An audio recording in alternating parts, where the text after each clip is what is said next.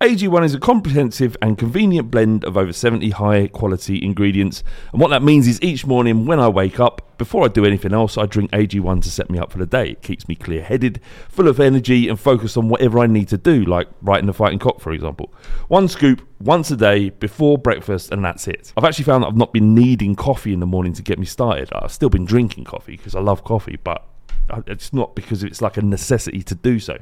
AG1 is made out of the highest quality ingredients subject to the strictest manufacturing standards. AG1 is NSF certified for sport, and this process involves exhaustive testing and verification that every serving of AG1 is exactly what you see on the label. If you want to take ownership of your health, try AG1 and get a free 1-year supply of vitamin D and 5 free AG1 travel packs with your first purchase. Go to drinkag1.com/thefightingcock. That's drinkag1.com/thefightingcock to get started and to help the podcast. Thank you very much. Have a great day and enjoy the show.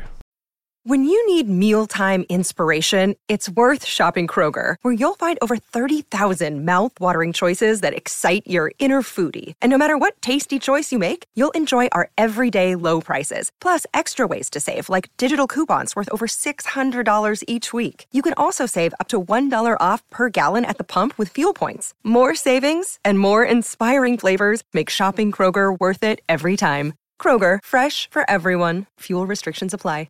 This podcast is part of the Sports Social Podcast Network. This podcast is part of the Sports Social Podcast Network. This podcast is part of the Sports Social Podcast Network. This podcast is part of the Sports Social Podcast Network. This podcast is part of the Sports Social Podcast Network. Geico asks, how would you love a chance to save some money on insurance? Of course you would. And when it comes to great rates on insurance, Geico can help. Like with insurance for your car, truck, motorcycle, boat, and RV. Even help with homeowners or renters coverage. Plus, add an easy-to-use mobile app, available 24-hour roadside assistance, and more, and Geico is an easy choice. Switch today and see all the ways you could save. It's easy. Simply go to geico.com or contact your local agent today. This podcast is part of the Sports Social Podcast Network. This podcast is part of the Sports Social Podcast Network. This podcast is part of the Sports Social Podcast Network. Geico asks, how would you love a chance to save some money on insurance? Of course you would. And when it comes to great rates on insurance, Geico can help. Like with insurance for your car, truck, motorcycle, boat, and RV. Even help with homeowners or renters coverage. Plus, add an easy-to-use mobile app, available 24-hour roadside assistance, and more, and Geico is an easy choice. Switch today and see all the ways you could save. It's easy. Simply go to geico.com or contact your local agent today. This podcast is part of the Sports Social Podcast Network. This podcast is part of the Sports Social Podcast Network. This podcast is part of the Sports Social Podcast Network. This podcast is part of the Sports Social Podcast Network. This episode of The Fighting Cock is dedicated to the recovery of Ryan Mason. It's the fighting. It's the fighting. Cock. It's the fighting. It's the fighting. Cock. Come on, son. No. It's episode 29, season 6 of The Fighting Cock podcast. Today I'm joined by... What, we're a bit lonely, aren't we? Felonious filth. Exactly, just the two of us. Well, we had late pull-outs, which is something Ricky could learn from. Exactly. late pull-outs from Charlie Marsh and Ted Riley, who... Ted Riley's becoming a bit of a permanent fixture on the pod, isn't he? He is, yeah. I love his enthusiasm, and he talks sense. It does. I mean, it was me hosting last week. I hadn't met him before last week, and he was very good, very, very insightful. Might I say bravo? Thank you. I was a bit nervy at the beginning, but I got into it. No, really good, very good. Ted and Charlie had to pull out at last minute because they had work commitments. So it's one of those things. It's all right. We've done this long enough now, T. We should be able to handle the boat. Steer the ship into safe waters. We're going to talk about Ryan Mason a little bit in a second, but I just want to say thank you to everybody who came to the live show. Your support genuinely was appreciated. I was bricking it. I've got to be honest, man. I thought that I'd be all right, and then the closer it got to it, the more scary and real it became. How did you feel? Yeah, I mean, we get there before everyone else gets there, and the place looks just big and cavernous and empty. Yeah. And then it started to feel like, fucking hell, this is actually getting quite real. Yeah. But I think what was a good idea, if a couple of us were serving behind the bar and talking to people, and that kind of helped me kind of cope with the upcoming show. I think the risk of doing live shows is that some people may think it's like big time. Yeah. And I think what we wanted to do by kind of serving people behind the bar is to kind of really, it was never about us, our egos or anything like that. It was just something we thought would be a very fun thing to do. And by kind of serving behind the bar, it was a nice way to break the ice. Because one of the things I was worried about before going into the live show was what would I say to people? Like when walking around, what do I say? You don't want to come across as unapproachable. You don't want to come across as like in everyone's faces saying, "Oh, well, thanks for coming." It was a weird one. Like we don't know how to behave. I think we did all right though. I think we coped with it okay in the end. It is a bit weird because like I think after we'd finished the show, there's a bloke I noticed standing by himself, and everyone else was talking about himself. So I kind of approached him and said, "How did you enjoy the show? What did you think?" kind of thing, and I think there's just a little ball of positivity in that room, really, and it's never seen anything like it. No, it was amazing. Thank you everybody for coming. All the nice things that people said, it really it blew us away. Really, it blew me away. I kind of like. I even now, it's still, despite what everyone was saying, like that everyone looks forward to it coming out, and you don't realise it that people enjoy it as much as they do, and I'm still surprised by that. Because literally, we put a running order together, we turn up and we have a chat, and that's all it is, and that's all it ever will be.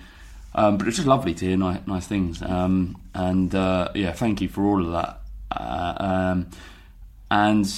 But more than that, it was almost like it weren't the live show was one thing, and it was great to do it, and it was really interesting to see what people react to when you're talking, because when it's just a mic like there is now, this kind of delayed effect, people listen to it on their own and they enjoy it in their own way, whereas you had instant reaction to everything you say, and if you said something that you thought was going to go well and just nothing, it was like fuck. So thinking on your feet was really difficult. We did well, and I think we enjoyed it. I enjoyed doing it. But more importantly than the podcast was watching the Spurs game together, I think. Oh god, yeah, that was intense, wasn't it? It was amazing. It was amazing because the thing that I enjoyed most about it and what was comforting was that it stopped being about the fighting cock and then became about Tottenham, and we were all together, all sort of living through it and experiencing all of the anguish we did during most of the game, because we were second best, and we're going to come on to the game, but we were second best. But the celebrations, I don't think I've ever been a part of a more crazed celebration than the one when Son scored. It was just fucking made it. It was fucking mental. I mean, we often talk about, you go to pubs and there's fans of other teams there, and then obviously you celebrate in your own way. But everyone in that building was Tottenham, and everyone was, kicking every ball, the fact we were 2-0 down, and I think it was a perfect game for our debut show, I'd say. Yeah. Because the game could have just been, 3-4-0, and half-time of just passing amongst yourselves, in the second half, just see the game out. But the game had everything. It had a lot of drama, and it was perfect. But I think the actual celebration was for the second goal was amazing, but the celebration for Jesus is Jesus' Christian name? No, Gabriel Jesus. Oh, Jesus, sorry, Jesus. Jesus, when he scored his goal, we thought in like everyone else watching on telly, we thought that's a goal. Yeah, it's a goal, and it went on for ages. And after about 10 seconds after he scored the goal, it felt like an eternity. Yeah, it just cut to the linesman's flag up. And the fucking place went crazy. It was like we'd scored. It was fucking insane. I've never seen anything quite like that. Have you ever celebrated an offside like that? No. Fucking hell. And people were like losing their shit. I thought. Beer everywhere. People, bloke lost his watch, you lost your phone. Yeah. And it somehow ended up in Ricky's hand. Fuck knows Goodness. how. Geezer lost an Armani. What's his name? He comes to the pub with us afterwards, I think. I forget his name. Oh, yeah. But he lost his phone. He lost his Armani watch and Bardi found it. But yeah, it was an amazing experience, and we're going to do it again. Thank you for everyone coming. It was a special day, and one that I'll never forget, and humbled by all of the stuff that people were saying. It's quite difficult to receive positive. Just people being nice. It's quite difficult to take that. It is weird. It was weird. It's uncomfortable. Not uncomfortable. Like, don't say it. Like, I'll take it all day. Do you know what I mean? But it's a weird one, and like I say, it's just a podcast about Spurs, and it's great that so many people enjoy it. Yeah, I mean, a fair bit of work goes into what we do every week, and we just kind of, as Flav said, because we don't get a live reaction, we're just talking into the ether, and just saying what we think, and the fact that a lot of people respond to to what we say every week, and take an interest in us as people as well. I think it's very humbling. Yeah, it was amazing. And we've got some video footage that we're going to put out. The first thing we're going to do is put out the reactions to the goals, because that's fucking incredible. And then we're going to put together a kind of longer sort of promotional type thing that will kind of document the day a little bit better than just showing the goals.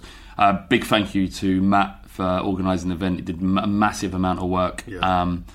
And yeah, without him, it wouldn't have happened. So big thanks to you, mate, and the staff at White Rabbit, who were fantastic as well, and helped, put together the projectors and helped staff it. And it was just, there are good people down there. So if you need a venue and you hire it out, and it's in the middle of Shoreditch, so it's a great location. Hook them, give them a call, and I'm sure they hook you up. That's White Rabbit in Shoreditch. Okay, also one more plug for Pistolhead Brewery and 5 Points Brewery, who supplied the beer for the day. We were going to just get the standard stuff in terms of Stella or whatever, but we thought it'd be good to get something decent to drink. We did taste testing a couple of weeks before the live show, and we got this Pistonhead lager and the 5 Points Brewery lager, and it was just, you can tell the difference. You can taste the difference between the two beers. It's incredible, actually. I never thought you really would be able to, but like tasting Stella next to that, it's like different. It's like not drinking lager. It just tastes of nothing. It's weird. So anyway, if you fancy some quality beer, Pistonhead Brewery and 5 Points Brewery produce some quality stuff. And they're North London, aren't they? Yeah, I think Pistonhead's in Tottenham. I might be wrong, but I think it is. Okay, so Ryan Mason, I just want a quick nod, because you saw the injury. Everybody knows what it's about. It was in, initially quite a bad way, and then obviously there was a lot of support around it. But what I found disgusting, and a lot of people found disgusting, was firstly the way the Mirror reported on it. I understand that this is the nature of online media now. That they need to produce headlines that force people to click on the link, and so that they can generate ad revenue.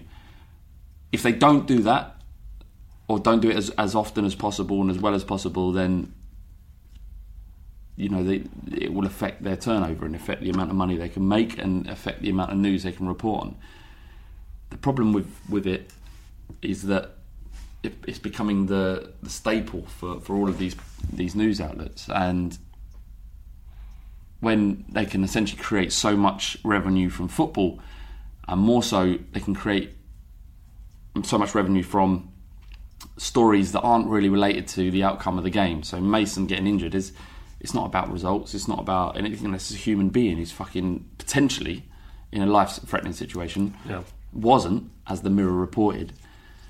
It leaves a really sick taste in the mouth. You've got to think, if you're his cousin or a friend of his, how would you feel seeing that headline? It's disgusting, and I think we felt bad enough as Spurs fans. Yeah, and if you're related to him, exactly. And then there's I think the original headline was just Mason's in hospital.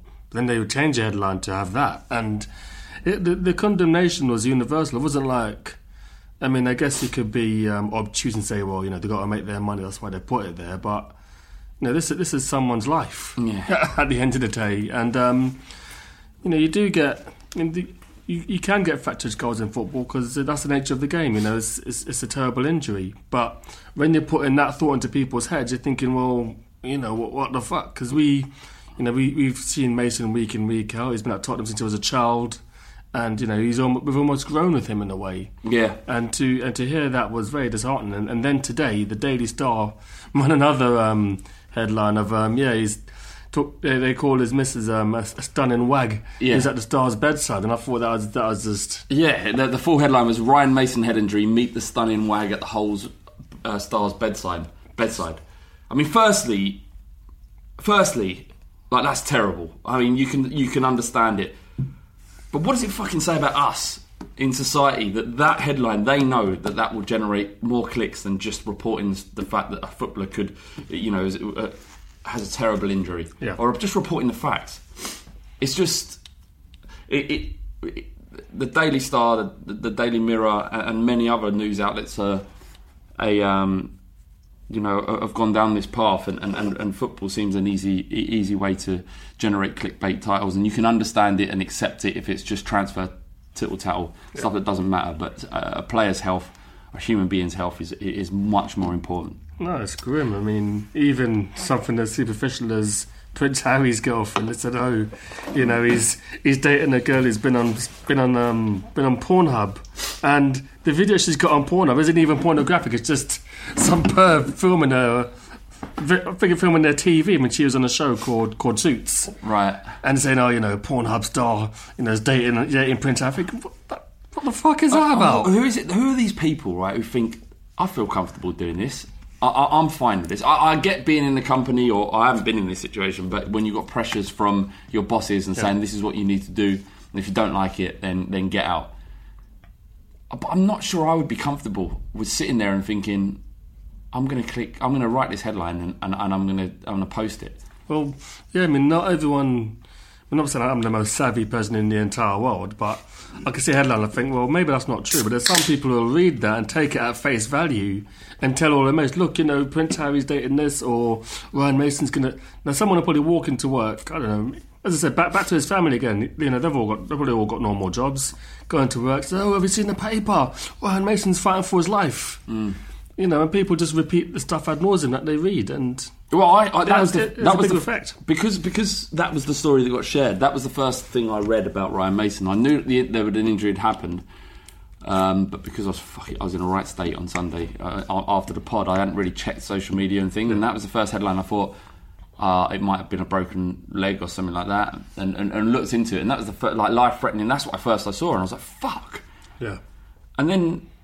Just to cause that reaction in someone is bad enough. Anyway, look, we won't keep going on about it, but, all we say is get well soon, Ryan, and it's actually warming to see some of the fans of other clubs also showing the support, and players of other clubs, including Arsenal as well, which is warming to a certain degree. We had a couple of questions about the live show. Aaron Lovegrove, he tweeted and said, what's worse, Woolwich fans or people who talk loudly over a live podcast show? When we were recording, some people were talking. I didn't care. I didn't have a problem with it. I wasn't asked with it, but I did think, shut the fuck up at times. But I didn't care, because sometimes when you're talking about football, I was zoning out when we were talking about Man City, to be honest. But because that's the part of the show where I was upstairs, so that's probably why I noticed it more so than you did. But people want to talk about stuff. I don't have any issue with it. I think it's just the volume of it, really. That was an issue. But I mean, I think when we do it next time, there might be a few tweaks we'll make that will probably make that less of an issue. Because maybe.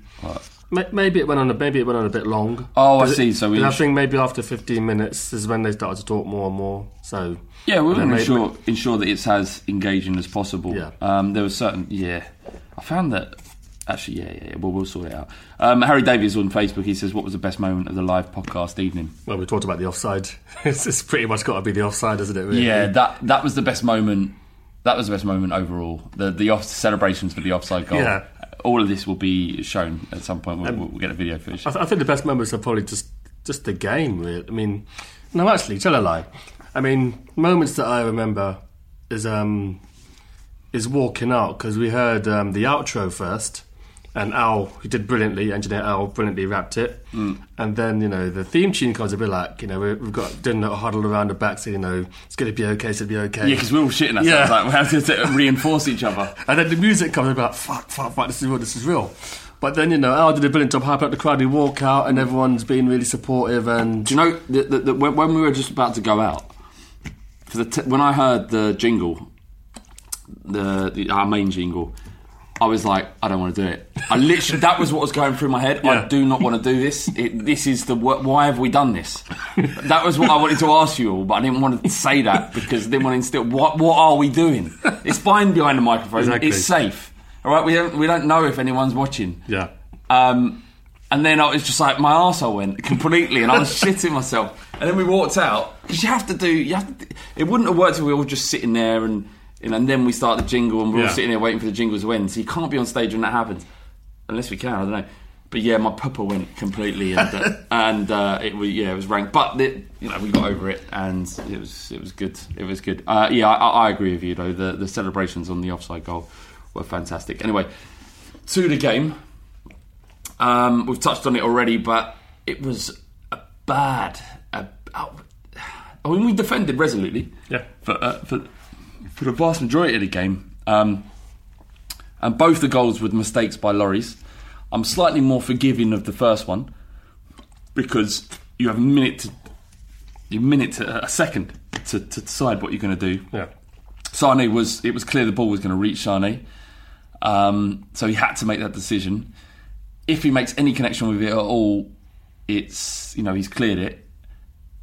And that, in terms of percentages, he's probably better off doing that than staying on his line and saving a one-on-one from Sane. That was my gut feeling. Am I being too apologetic? My gut feeling was that he could have used his hands. Yeah. And the replay showed that he could have, but he may not have known that. His feet were in the box, but was the ball inside the box? I'm not sure. It might have been borderline, but then... So we saw that on a replay. But then, exactly. But then, if you give away a handball, then all you got to do is hold it to the ball and wait for your defender to come back and then just have a free kick. It's probably... Yeah, but it's easy for me to say now, but... If a goalkeeper handballs it outside the box, it's a straight red. I thought it was a yellow. No, it's a straight red. I'm pretty sure. I'm on the internet. I'm gonna check that before when you're talking. I'm gonna check it. Gonna Google that, but no, I think Hugo had a decent game overall. He made a good few saves. I think they made a save from Silva. Yeah, made a couple of other saves. Before the first half, he was fantastic. And I think there's an image of him asking for forgiveness from the fans. I don't think anyone really blamed him. I think he's probably the most relieved person in the country when the Son goal went in, especially after what came before it with the Walker foul on Raheem Sterling. Oh God, yeah. It was. Firstly, Lloris doesn't have to fucking explain. Every goalkeeper in the world, no matter how good you are, makes mistakes. Well, but there's Gomez and he's done that Tottenham. That was bad. Well, yeah. But no, so you're making a point. I'm not saying that loads of mistakes are acceptable. I'm just saying that given what Lloris has done, yeah, he's in credit. Yeah, just for that save against the Leverkusen. No, the one on the hand is it Leverkusen? Yeah, Leverkusen. Fuck. I mean, that was Gordon Banks. That was amazing. We can forgive him for that. Maybe people can correct me, but I'm pretty sure if a goalkeeper handles it outside the box, he gets a red. Yeah, because it would have stopped a goal scoring opportunity as well. So yeah, exactly. It probably may have been. Yeah, from that logic, it definitely would have in that instance. And then the second one was the ball bounced in front of it, spilled. I mean, I looked at there was some statistics about what keeper holds onto the ball most in the Premier League, and Lloris was top out of every other keeper in the league. So, it was one of those where when I saw the cross, it was a poor cross, and I almost looked away from the screen, thinking that he's going to get the ball. And sometimes when you're watching the game, you look away from the screen and you look back. So I must have looked away for a split second, and I see the ball rolling in. What the fuck's just happened here? Yeah, he's fumbled it, and then at 2-0 down, I'm thinking, well. We've not talked about the quiz, but I lost the quiz. So I was already I was already in a shit mood, and then we were 2-0 down, and I'm thinking, oh, for fuck's sake, this is the worst day of my life, and I just feared the worst. And then Kevin Wimmer was having a pretty bad game. Dyer was having a bad game as well. But then obviously, as we'll talk about in due course, we came back into it. But the first half, it did seem like all was gone. I think Pep Guardiola got the formation spot on. He pinned back our fullbacks, and it was working perfectly for them. Yeah. He. I mean, on the Ball Street channel, I've given Pep some stick, but he got it completely spot on, and he must have fucking. You probably couldn't believe what was happening when we managed to get it back to 2-0 and 2-2. And I wonder how much of that is about fight and passion and belief, because the goal for the second was class.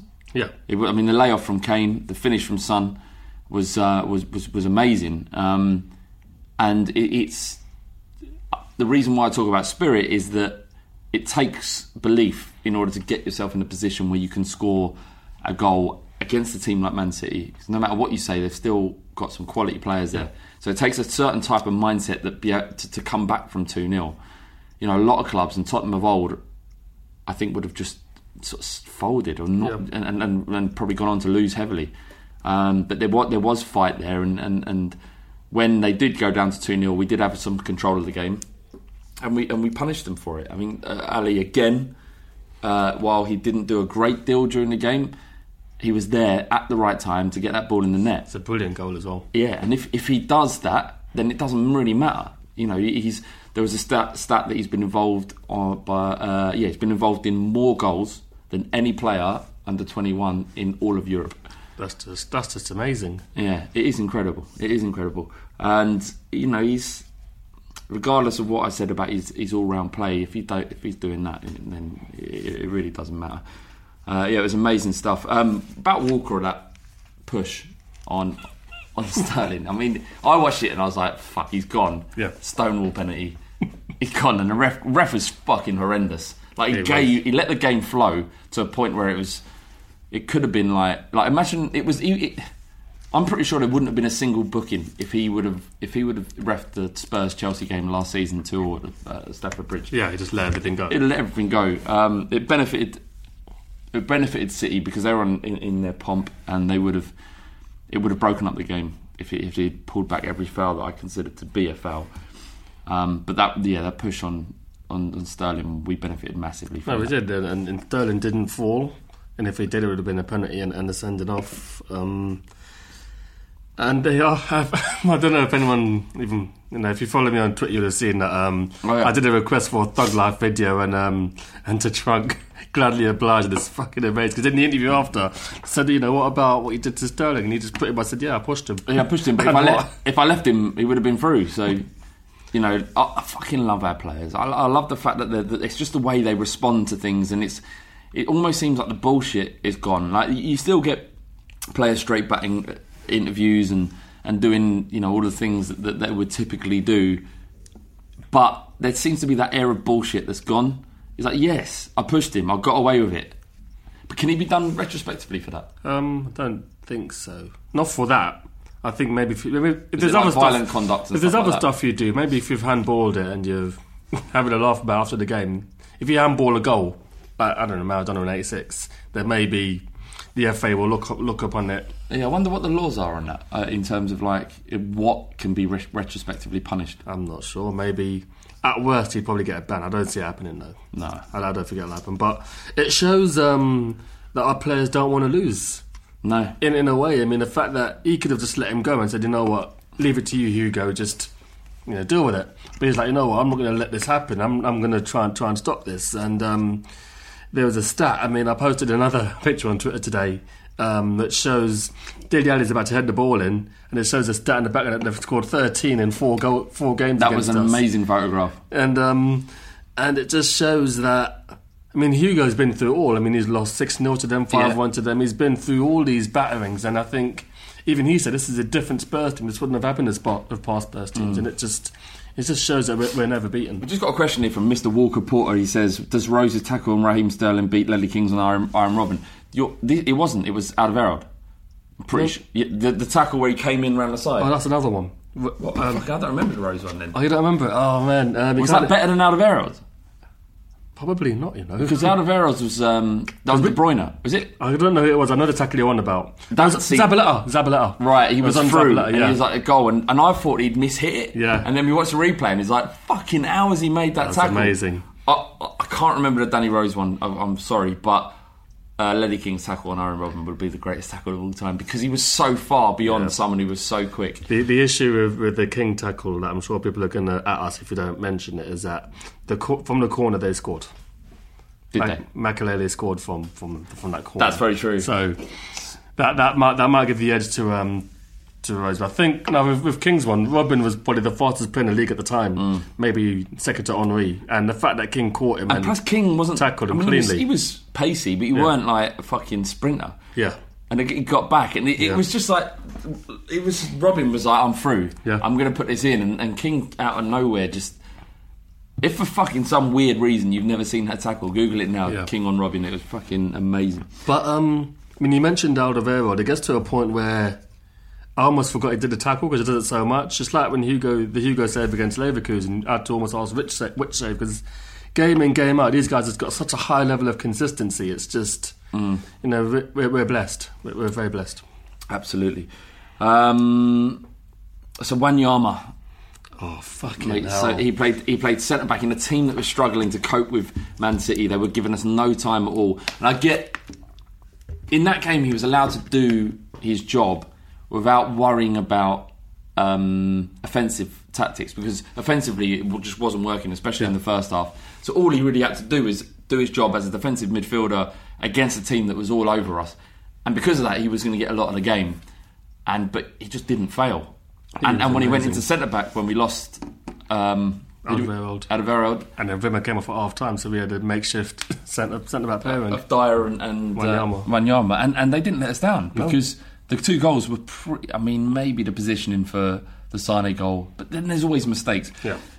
Apart from Lloris's mistakes, we were generally pretty good defensively.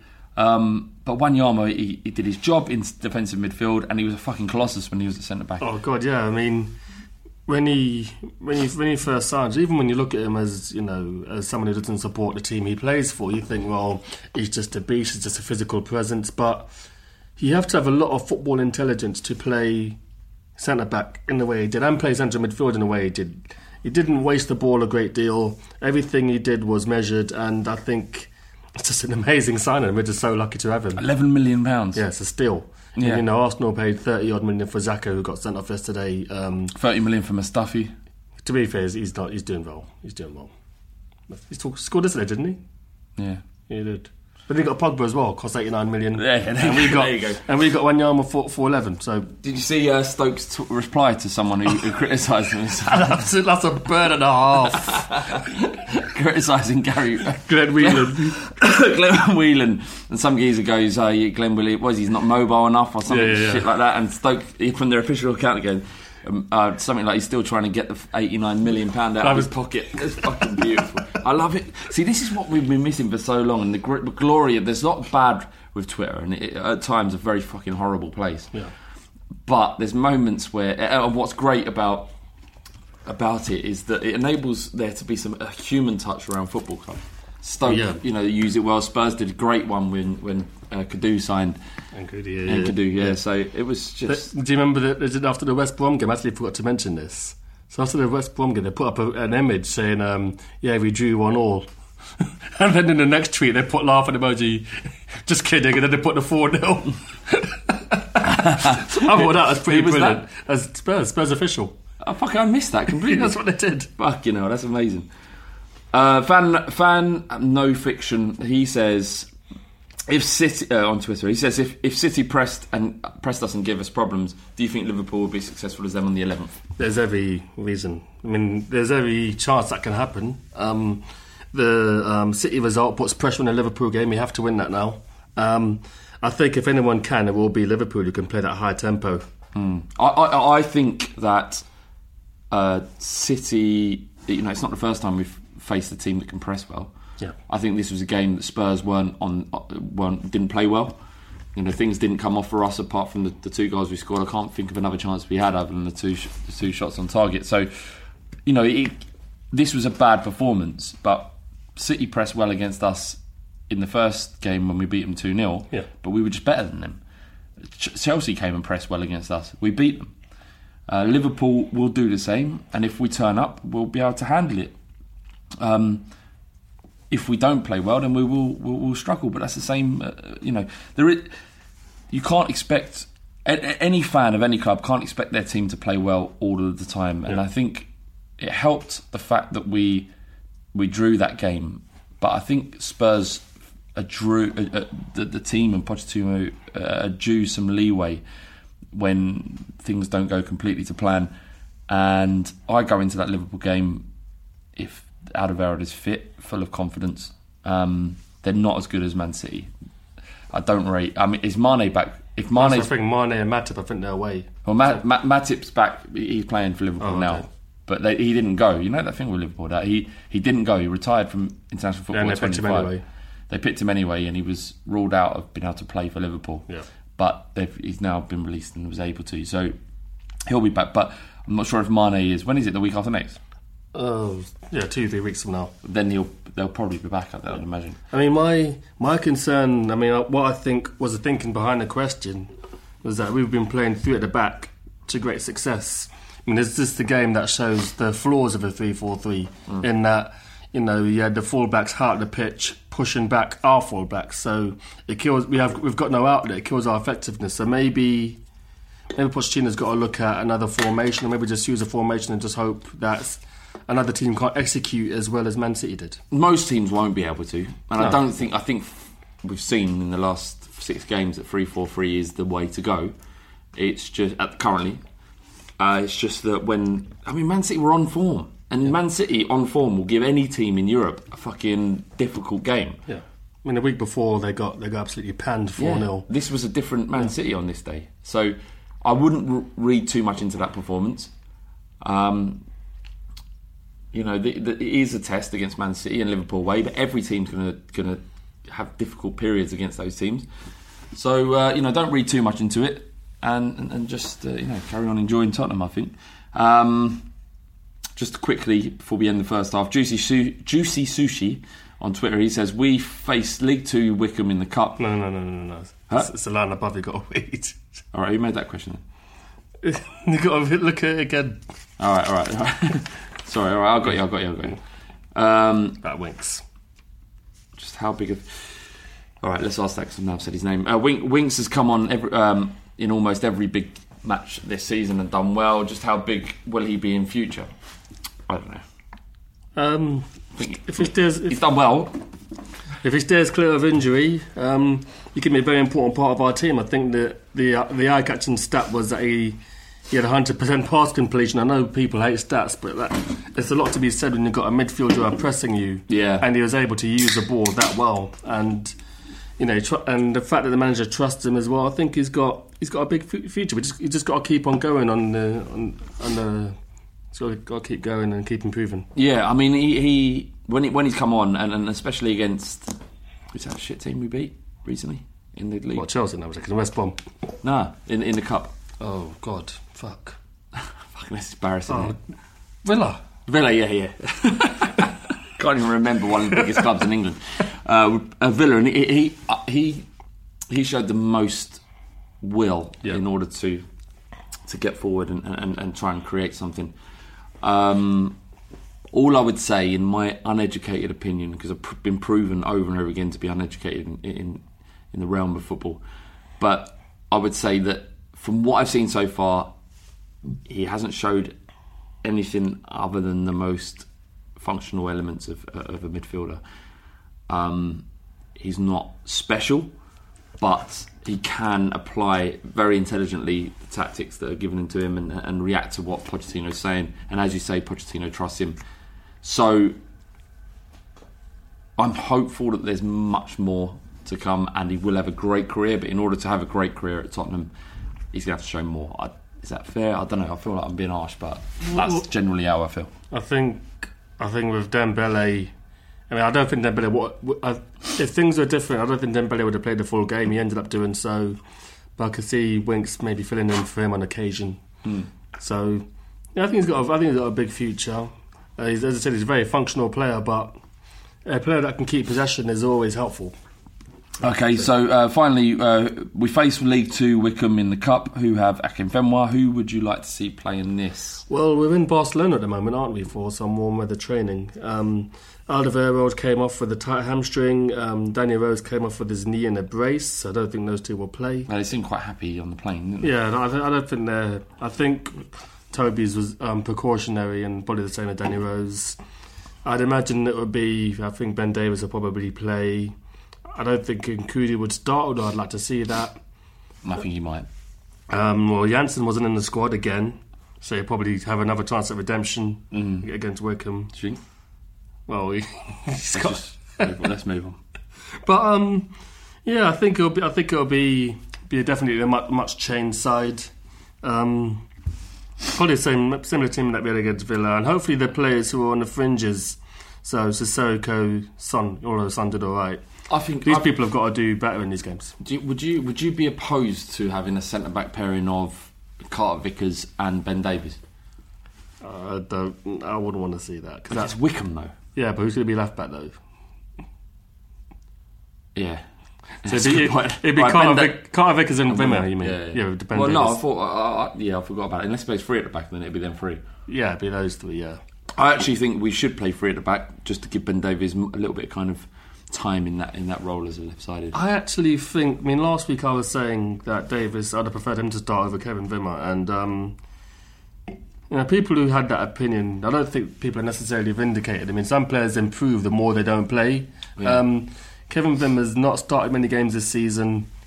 He has looked a little leaden-footed, but I don't think it's over for him at Spurs by any stretch of the imagination. Just a bad game. Well, players have them. There was that rumours when everyone was fit, and you think, well, is there anywhere for Wimmer to go? Yeah. He hasn't played much this season, but now clubs have rejected all bids for him. Yeah. His agent have said that Cologne came back in for him, and a couple of others, and Premier League clubs wanted him on loan, and Spurs rejected it all. But, all right, that's it for the first half. Now we've got Windy. Yeah. Windy, about to drop the fucking knowledge, blood. I see you, I got your back. Windy. Yes, windy. No pedo. Hi, Windy here, back with the weekly youth update. Looking at our young players and players out on loan. Starting off the loanees, because that's where the bulk of the action is. Luke McGee played in Peterborough's 1-0 defeat over Swindon. A nice clean sheet for Luke there. And incidentally, in goal for Swindon was ex-Spurs young keeper Lawrence Vigouroux, and Yasser Kassim was playing too. Will Miller missed out again for Burton with a hamstring injury. Shane Harrison joined Yeovil Town on loan for the season last week, and he made his debut as a 77th minute sub in a 2-2 draw against Blackpool. Ryan Loft, who's at Stevenage on loan for the season, was an 81st minute sub for them as they lost 2-0 at Hartlepool. Federico Fazio played in Roma's 4-0 win over Sampdoria and their 1-0 win against Udinese, so 2 clean sheets in a week for Fazio, or a few days even.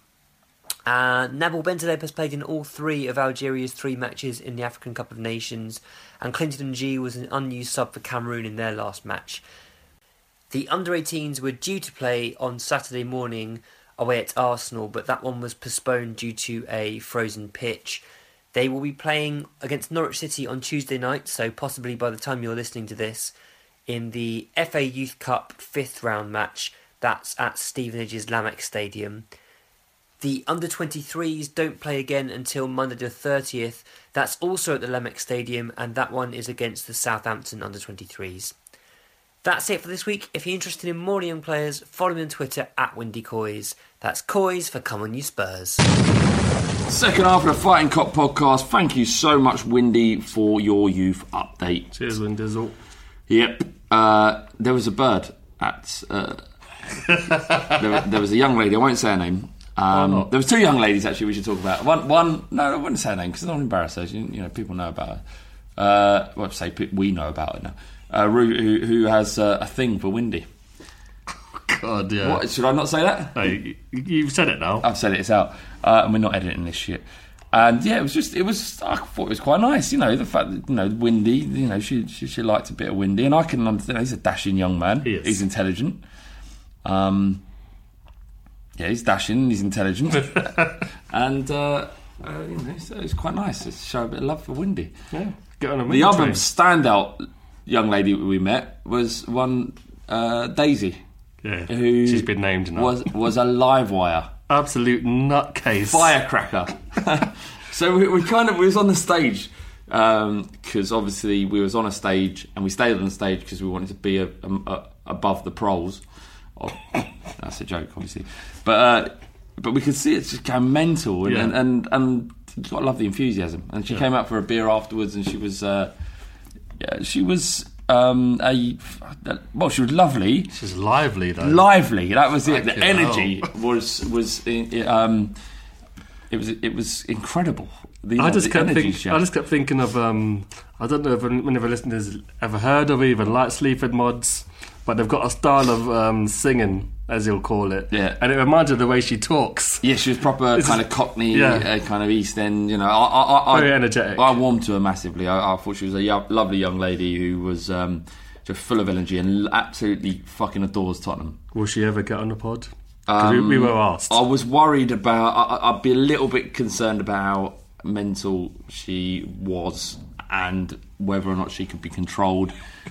And so, for that reason, I'm sorry, Daisy, no. But, you know, it was amazing to meet you, and we hope to see you at the next live show because you made our day was great anyway, but you made it that little bit better. And Murray from Zimbabwe, who asked for the show. He asked about 20 questions on the live show. Yeah, him as well. He was a good guy. Everyone was great.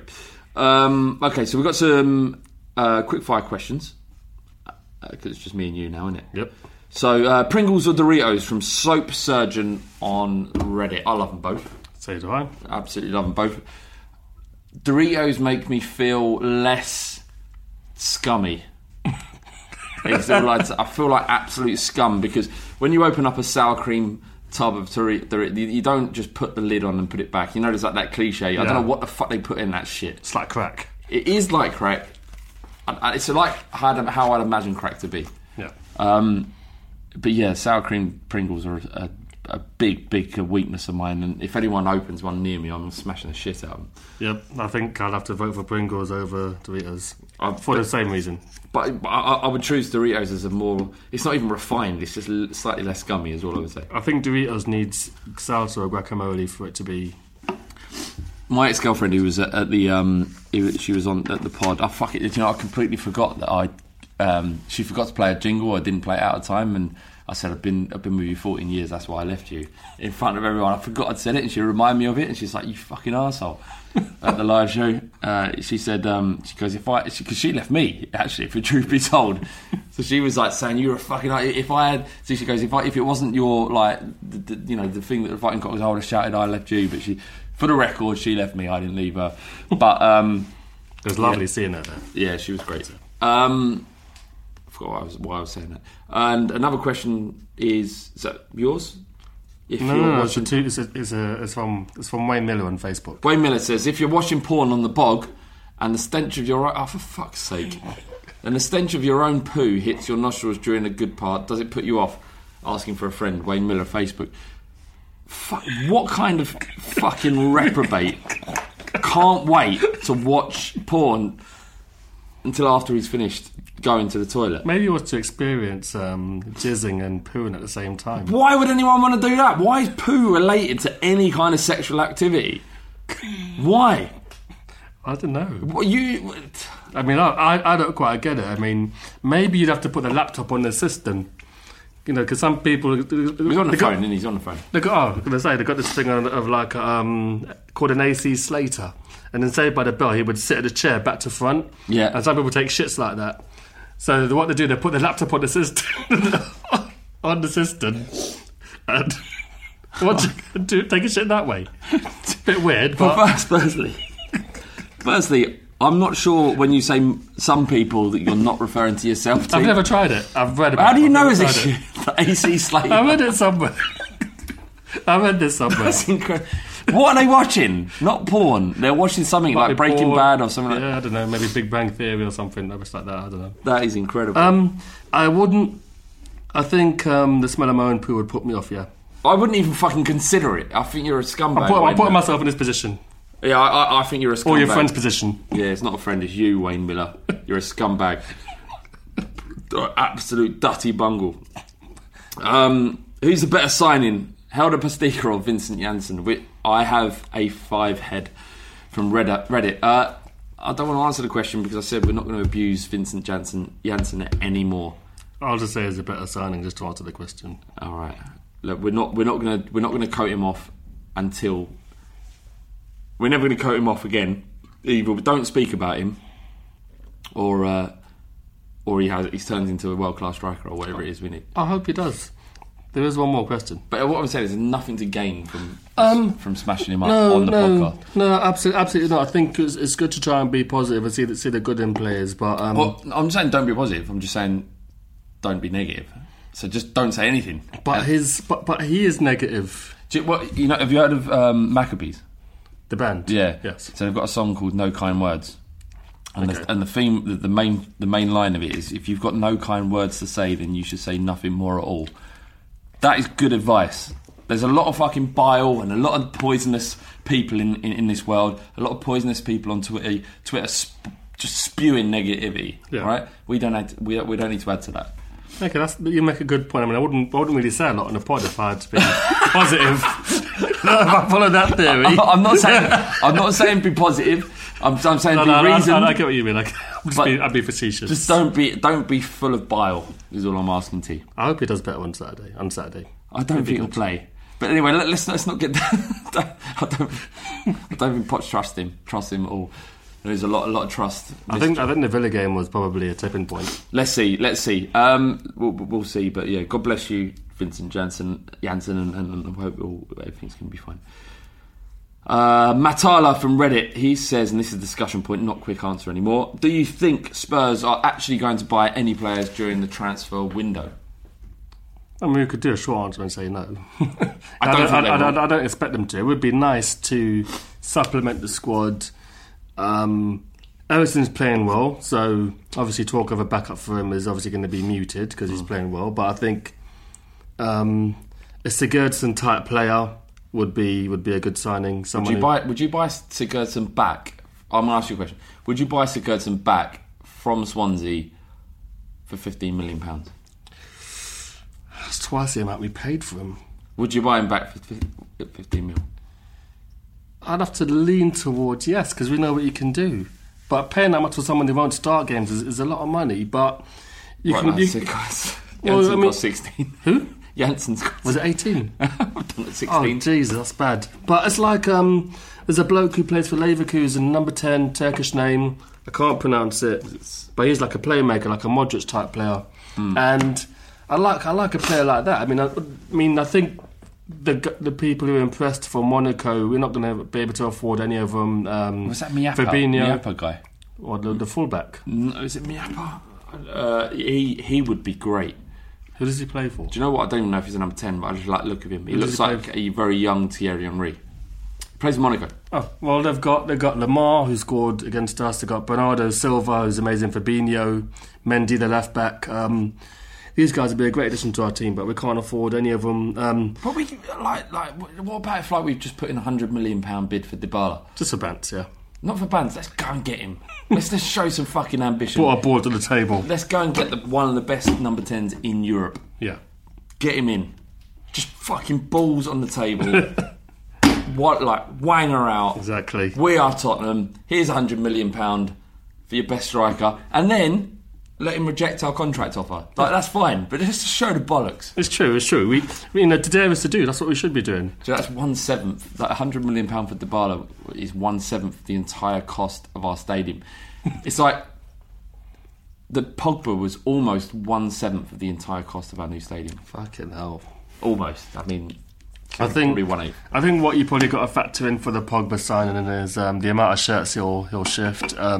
He's happy to do promotional work. He doesn't take himself too seriously. To do it. He's fucking doing backflips to do it. Well, yeah. So I guess from that point of view, he probably pays for itself. Mbappe. I don't remember for Monaco. He looks like a naughty little player. But yeah, that's sorry. A creative player, so maybe a Sigurdsson or Eriksen type, and another striker. I think 15 mil is like nothing, is it? 15 million. No. Sigurdsson, bring him back. I'd love to see him back. Yeah.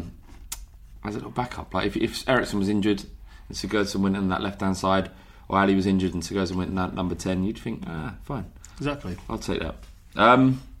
But yeah, as an answer, I don't think we'll sign anyone. We didn't sign anyone last January, did we? Anyone major? No. When have we ever signed anyone major in January? Um, Can't remember anyone, can you? Gudjonsson, Woodgate, Hutton. Woodgate's a big one. Yep. I think we signed Danny Murphy in January. Might have that wrong. Defoe or Keane, one of those two was January. But back at a time when signing players to get out of a relegation, it was different to it what was different now. to what we're going to kick on and do now. Yeah, so I don't think we'll see anything. I don't think you'll see anything. January is a nothing window, really. Yeah, I mean it's good for teams that are in trouble who have a lot of money. They can take advantage of it. But yeah, I wouldn't expect anything from Spurs. It'd be amazing if we did pull off some sort of major coup, but I can't see it. So Luke Simo, he asks, lots of ex-pros seem to get fans fat once their playing days are over, and some stays trim. Which player from our squad will balloon once their playing days are over? You got one? I mean, logically, you'd look at Danny Rose and you think he's got the propensity to get fat. Why? Because he's already quite stocky. I suppose, yeah. But there's some players who, I mean, going back many moons, Peter Lormer played for Leeds and he was a skinny player. Now he's fucking huge. I'll tell you who else is a legend at Tottenham. I can't fucking remember his name now. He plays in midfield. We played against him in the Scottish. Big guy. Oh, God. No, fuck. Gary... Shit. Oh, Gary Brook. Yeah. Gary Brook. Gary Brook. He's turned into a unit and like 2 fridges. Yeah. Still got it though. I think Kevin Wimmer will be fat when he retires. Yeah, because he's struggling to. I mean, I'm sure his body is slim, but Kevin Wimmer, he's going to be a big boy when his playing days are over. I reckon Michael Dawson will turn into a pudding. Oh yeah, and of course Chadley, but. I love the fact that Mido is just an absolute fat mess now as well. I love him. He's just like, I finished my football, I'm done with it. Now I'm going to enjoy the fruits of my labour. He was middle class and didn't even have to play football. It gave him quite a well-off family. Really? Yeah, didn't even have to play. A bit like, I think Vialli. What's your memories of Bardi happy? What's your memories of Mido? Well, he came with a reputation of playing with Ibrahimovic and doing all right at Ajax for a bit. He also came with a bit of a bad boy. Yeah. I loved him. Yeah, I think he signed in is it 2005? It was when Yol was here. Yeah, so it was we had the Kappa kit with the blue sleeves, and he scored a brace on his debut against Portsmouth. I was at the game. We were 1-0 down. We needed a goal, and he popped up with a header, and he scored that great goal against West Ham. The volley. Where he flicks it up and then volleyed it in. He was just it. He was kind of the mercurial player that when your team is very fucking average, you hold on to as that moment of magic that you'll see every Saturday. Mido, Berbatov, Ginola, you know, we weren't great, but we had that little moment of magic where we would see. What I like about him is that he still has a lot of time for Tottenham. I mean, he's got a Twitter account. He's always tweeting nice things about Spurs, wants us to win every game, and it's nice to see that because we've discussed throughout this season, it's the end of the stadium and players are not going to be remembered if they don't win anything, and Mido obviously didn't win anything at his time at Tottenham, so... Did he play... What other Premier League clubs did he play for? Oh, God. Fuck. Did he play... Middlesbrough. Was it Borough? Yeah. He played for Borough. Yeah. But no, Mido, man. No, I liked him. But that's when they had like about 200 strikers in our squad. Yeah. Stephen Vincent on Facebook, he says, on this day last year, Dele scored his wonder goal against Palace. But what is your favourite ever goal, or or the best one you've seen live? Fucking I saw a tweet earlier by you. Who's what? Yeah, I was actually at the Palace game, and when you was at the game, did you see or understand what had just happened? Not fully, because I saw the ball. The ball went across. And I don't know if he lifted it or if the defender lifted it. I don't know, because sometimes he turned the ball. I thought the defender might have tried to clear it and hoofed it over his head. And he'd spun. And it was still a great goal. Yeah, I thought, fucking hell, what the fuck have I just seen in it? And I was in line with it. I was actually I sat on the 18-yard line, about 3 rows from the front. It's just fucking carnage. I think that was a point at which Dele Alli fully arrived, Yeah. No, it was an amazing goal. And but what happened in the pub after? Oh yes. So my mate had obviously had many beers, as we all did, and he tried to be subtle by throwing up, but he threw up in the radiator. What do you mean he tried to be subtle by throwing up? He tried to be subtle about throwing up. A tactical puke? Yeah, so I thought he tried to do it where no one would see it. But he tried it on the heater. Now obviously this is the middle of winter. And oh my God. So it would have stunk after he'd gone. It just puked down the side of the radiator? Yeah, and I think a bit of it went on my mate's jacket as well. Oh my God. It wasn't Do you want to name the mate? Do you want to really? It was Anthony. Oh, dirty pig. Yeah, and it was Callum's coat. I've named him. There. Knowing Anthony, I don't think he'll mind. I don't think he'll mind either. Best goal I've seen live. Favourite ever goal have to be Yunus Kabul against Arsenal when they beat them 3-2, because it's a bit like when you're in a stadium and a goal goes in and you don't know what the fuck's going on. It's like, what, we're 3-2 up? Yeah. And then there's a split second which feels like forever, and then you just celebrate. It's just carnage. So yeah, that's probably my favourite. I would say, and it's an obvious one. There's going to be lots of people to be there and experience it. Harry Kane's goal against Arsenal last year. But you were there at the 5-1. Yeah, but and this is 8 years since. This is 8 years to the day yesterday, I think. Yeah, but that's still that 5-1 game it will be forever in my life. I can't imagine anything ever overtaking that as an experience to destroy a team who was very good. Yeah, you know, that Arsenal team wasn't bad, and we were on the up, but at that point we still had that mental. I remember going towards that game and just holding my hands together and pleading with a God that I know doesn't exist, just to say, just give us this. Yeah, because we played so well at Arsenal the week before. We drew 1-1. We were 1-0 up for a long time, and Walcott scored in the 81st minute. And it wasn't a time that, it was a particularly good feeling about Tottenham. We were kind of on the up overall, but we were struggling for form at the time, and we played so well. And I was just all I wanted was to beat them. We hadn't beaten them in ages before that. And to go in and to demolish them, like 5-1 against your rivals. Like, it hasn't happened since. Like, we haven't smashed them to bits like that. Yeah. And to be there and experience that was incredible. And it was at a time where I didn't even like going to watch Spurs and Arsenal. I would rather close my eyes and pretend it wasn't existing. Yeah. It didn't exist. Turn the telly off, wait for full result. I remember actually, I was saying to my brother Ross, my older brother, and I said, I don't think I can watch it. I can't bring myself to watch it. Like, it makes me feel sick. Yeah, I know. And he looked at me and he went, "Fucking man up." He goes, "Them cunts are giving you fear. You're scared about what are happening against. It doesn't matter whether we lose against them. They'll always be them cunts, and we'll always be Spurs. Fuck all that." Exactly. And as soon as I heard that, I was like, "Do you know what? Fuck that."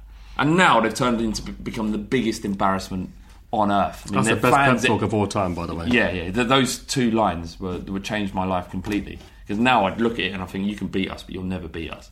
Yeah. That's quite good, isn't it? You can beat us, but you'll never beat us. Bardi hates it when we say that. Yeah, big old moan. Does he? Yeah. Well, I can handle Bardi's incredulation easily. Much more than pissing myself over Arsenal. That's true. So what's the best goal you've seen live? Best goal is also that goal. It's the Harry Kane goal. The Harry Kane last year, losing my shit completely. The Jenas goal in that game was amazing, because he had like 4 or 5 players in that 5-1, 4 or 5 players around him. Yeah. The ball came to him 2 minutes in, he hit the shot off the post and in, and that was the start of what was a magical evening. But the Harry Kane goal was like very few that I've seen scored at White Hart Lane. To be in there, what you got to remember is just 8 or 9 minutes before Coquelin had been sent off.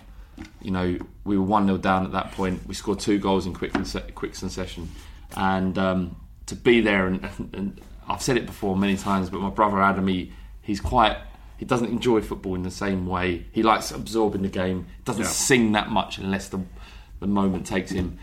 But looking at his face as he was on the floor celebrating Kane's goal, like looking down at him, he was literally on his back, just pumping the air with this like a cockroach. The grin, yeah, a little bit like a cockroach, and he was just grinning ear to ear. And I looked at that and I was like, if that can do that to him, what is this going on? And they were fucking deadly silent. No, it was beautiful. Fucking beautiful. Best goal I've seen, God. I mean, obviously I can't say the Dele Alli one. I'll have to think about... Bale scored so many great goals. I wish I was there for the West Ham one. But I think maybe the second one, I think. No, the first one he scored against Inter Milan is quite underrated. So I'll say that one. Okay. And Spurs shout Twitter, he says, who are more important to us as a pair, Rosa Walker or Toby and Jan Vertonghen? It's quite a tough one, really. You can't. There's almost like the question is a good question because it's so difficult. But they're a part of a unit. Yeah. We don't work without Rose and Walker, and we're nowhere near the team without Jan Vertonghen and Toby Alderweireld. So, yeah. How do you answer that? I think, in terms of the way Tottenham play, Rose and Walker probably there's more focus on Rose and Walker in terms of the way we play. So, if I had to give an answer, it'd be that one. But it's not by much. By cunt hair is what you'd say if you'd had a few. By cunt hair or Rizzler paper. I agree. I think we could potentially we'd find it easier to replace Alderweireld and Vertonghen than we would Rose and Walker. Yeah.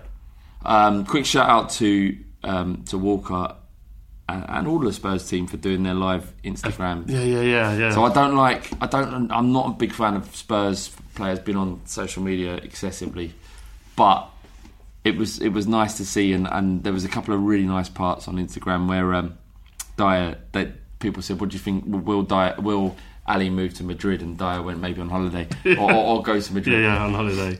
And I'm not a fucking child, I'm 35 and I shouldn't get giddy over this, right?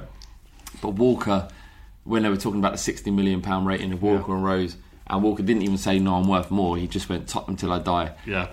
Fucking yes. Have that. That was a. He serves up a wallop. Dishes up wallops, yeah. Dishes up wallops. That's it. Fucking quality line. Dished up a right wallop.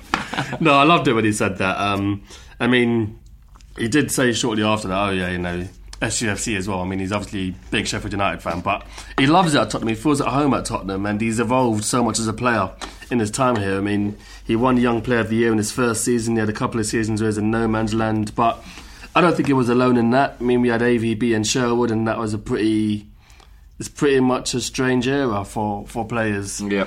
But the one thing about AVB that never really gets mentioned is that he had one really amazing transfer window where he bought Jan Vertonghen. I think Vertonghen might have been done by Redknapp anyway, but give it to AVB. Yeah. Moussa Dembele. Fucking hell. We lost Modric though. Yeah, but Hugo Lloris. One window. And we bought Sigurdsson and Dempsey. One window. We lost Modric and Van der Vaart, but in one window. That is and mental. 3 of those guys are the spine of our team. Still. It's ridiculous. And this was us 5 years ago in summer. I think just another quick shout out to Dembele. I thought he was good in that game as well. Yeah, Bardi hated him. I keep shouting out Bardi for some reason, but Bardi wasn't happy with his performance. But I think Dembele looked short on legs at times. I think he grew into it as the game went on. I just thought that in a game where you had absolutely no space at all and none of our midfielders played well, yeah, for him at moments to take control of the game and give us some respite was so crucial. Yeah. I just fucking love Moussa Dembele. Oh, I love him too so much. He's just he's a brilliant player. I love all our fucking players. I think also Son. I think I said to some people around me, is he even playing? When he came on, I think there's about a 20-minute... I don't know if it's 20 minutes, but there's a period I thought, is he even on the fucking pitch? He just pops up with a goal. I think it's his 9th goal of the season. He's just... great finish. He's just such an important player for us. Even if he doesn't maybe take a game... Even if there's no game he could say he's taking it by the scruff of his neck, he just gets so many important goals. There were a couple of games early on that he was... Yeah, when he got Player of the Month, yeah. Yeah. Player of the Month in the Premier League? He got Player of the Month in the Premier League, yeah. Wow. He scored 2 goals against... Scored against Stoke and Middlesbrough. Yeah, that's it. Yeah. Alright, so that's it from the Fighting Cock podcast this week. Thank you again to everyone who showed for our live show. Remember that we're going to be doing it again for the Liverpool game. February 11th. I'd imagine the tickets are going to be limited because we're going to give first refusal to the people that went to the last game. But yeah, keep an eye out for it. And again, like, thanks for everyone for coming down. It was a massively humbling experience, and I can't wait to do it again. It was fantastic. It was truly great. I'm not able to make the Liverpool one, but gutted about that. You're not? No. What are you doing? I've got made plans, man. What plans? Can't get out of them. Do you not want to talk about it on the pod? No. Is it porn? I wish it was, but it's not porn, no. All right, I love you too. Love you too.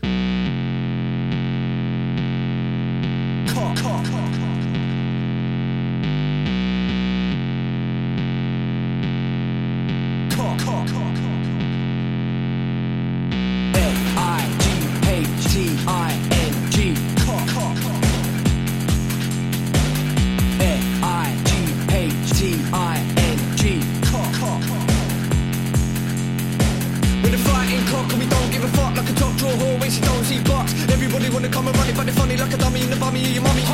Fighting cock and we don't give a shit. Everybody knows flat bait's a prick. We can get sticky in the mini, sucking willy. When you're getting grilly, yeah, you're gonna bang the millie. Bang, bang.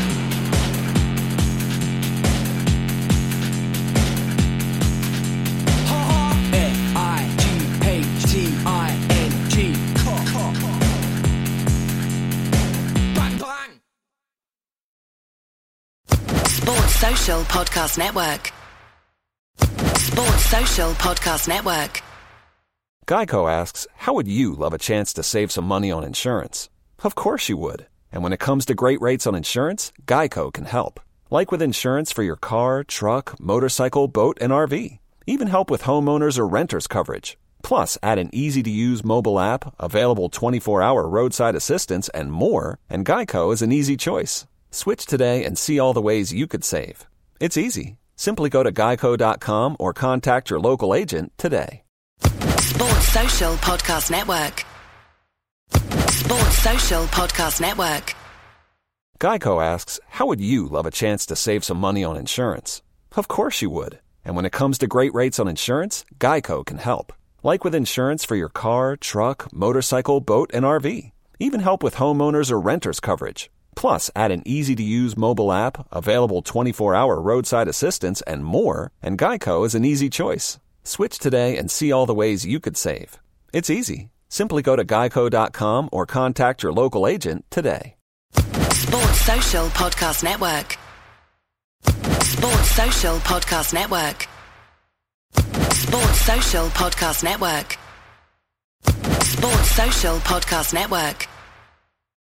Sports Social Podcast Network. Versed is men's activewear that's built to be comfortable, functional, and stylish. Their versatile clothing is made from fabrics that flex and fit perfectly for any activity, whether it's at the gym or on the go.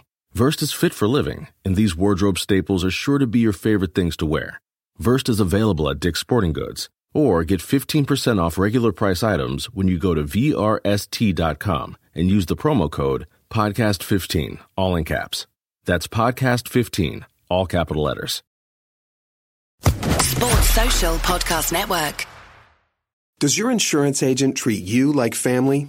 Insurance Corporation is programmed to build interpersonal relationships with members of family units. We communicate on a four-name basis with all customer numbers. Only a human who knows you can create a plan that's right for you. That's why for more than 80 years, Farm Bureau Financial Services has built relationships first and plans second. It's your future. Let's protect it. Talk to a Farm Bureau agent today or visit fbfs.com/protect. Sports Social Podcast Network. Sports Social Podcast Network. Sports Social Podcast Network.